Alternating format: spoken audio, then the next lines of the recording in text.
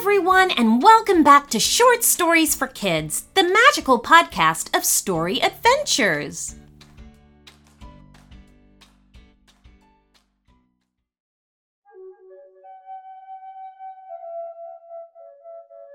Once there lived a little brother. Like all little brothers, he wanted to do what everyone else was doing, even if he wasn't quite old enough to do it. Sometimes he was a pesky nuisance, but most of the time he was both lovable and loving, and he was never happier than when he was drawing. He loved to draw. He drew on the inside of cereal boxes when they were empty. He drew in the margins of newspapers and magazines when his family no longer wanted them. And when he was really, really lucky, he would draw on an actual piece of paper if his family ever came across a spare sheet. He'd hear the words, "There you go, little bro," and look up to find a brand new sheet of white paper waiting for him. It had been a few days since he'd last drawn anything. There had been nothing to draw upon. Then, while pushing a car around on the floor, he heard those special words. "There you go, little bro." He jumped up instantly, forgetting his car, and dashed to the table where the new sheet of paper was waiting for him. But it wasn't just one sheet this time. There was an entire pack of paper. He'd never seen so much paper before. Grabbing the first sheet, he dropped onto the seat, picked up his crayons, and got to work. He drew a stick man. It was, he thought, a rather stupendous stick man. "I shall call you Mr. Scribbles," he said. "Oh," said the stick man, "that's not my name, you know. How would you like it if I called you Mr. Crayons?" The little brother hadn't expected his drawing to talk to him, let alone give him a name. "But my name's not Mr. Crayons," he replied. "Then you see what I mean," said the stick man. "What do people call you then?" "Well, my family often call me Little Bro, but that's not my name either," he explained. "Well, I'll tell you what," said the stick man as he began to walk backwards and forwards across the page. "You call me Mr. Scribbles, and I'll call you Little Bro. How's that?" "Okay," said Little Bro with a shrug of his shoulders. "That seems fair." "Good," said Mr. Scribbles. "Now, sit back a moment." And as Little Bro did so, the stick man popped right off the page and stood on the tabletop. "Ooh, nice room," he added. "Thank you," said Little Bro.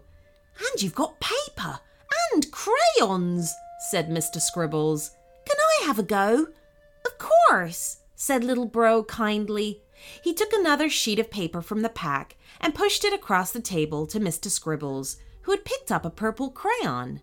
The stick man got straight to work, drawing a tall arching gate. Then, with the red crayon, he added candy stripe poles, and with the yellow crayon, he colored a sign on top. Finally, with the blue crayon, he wrote the words, "Land of Candy." "Oh, that looks excellent," said Little Bro. "I wish I could go to a land of candy." "You can," said Mr. Scribbles. "We can go there right now if you like." "Really?" asked Little Bro in disbelief. "Really," smiled Mr. Scribbles. "Now I've drawn it, I really want to see what it's like. Here, take my hand." Seconds later, they both jumped into the drawing. They stood in front of the candy-striped gates. When Little Bro tilted his head back, he could see the words, "Land of Candy," way up high. The gate no longer looked like somebody had drawn it in crayon. It was clearly a solid thing, stood across a yellow cobbled road, and leading into a distant land of lollipop trees and cotton candy bushes. "Oh, wow," said Little Bro. Everywhere he glanced looked delicious. "Come on," said Mr. Scribbles. "Let's have a walk around." And he pushed the enormous gates open. As they explored, They helped themselves to gummy fruits and chocolate drops that was sprouting from the cotton candy bushes. Little Bro couldn't stop smiling.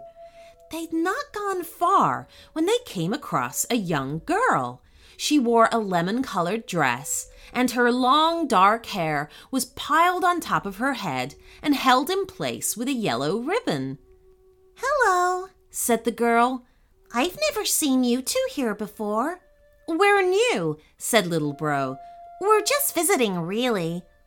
"I'm Mr. Scribbles," said Mr. Scribbles. "And this is Little Bro. They're not our real names, they're just for fun." The girl put her hand up to her mouth and giggled. "That does sound like fun," she laughed. "You can have a new name too if you like. How about Lily Lemon?" The girl laughed even more at this, and she clearly liked it because she was nodding her head. Yes, I'll be Lily Lemon," she giggled. "Do you live here?" asked Little Bro. "In the land of candy, I mean?" "I do," smiled Lily Lemon. "Would you like me to show you where?" "Yes, please," said Little Bro. "Lead the way," urged Mr. Scribbles. And so off they went. Lily Lemon took them through an orchard of giant toffee apple trees and sherbet flowers. And every now and again, she would stop and encourage them to taste something. Little Bro thought all of this was incredibly tasty. On the other side of the orchard, they were greeted by the sight of a sugar-coated castle. Multicolored lollipop trees stood in long lines along a wide peppermint drive, which stretched all the way to the castle's steps.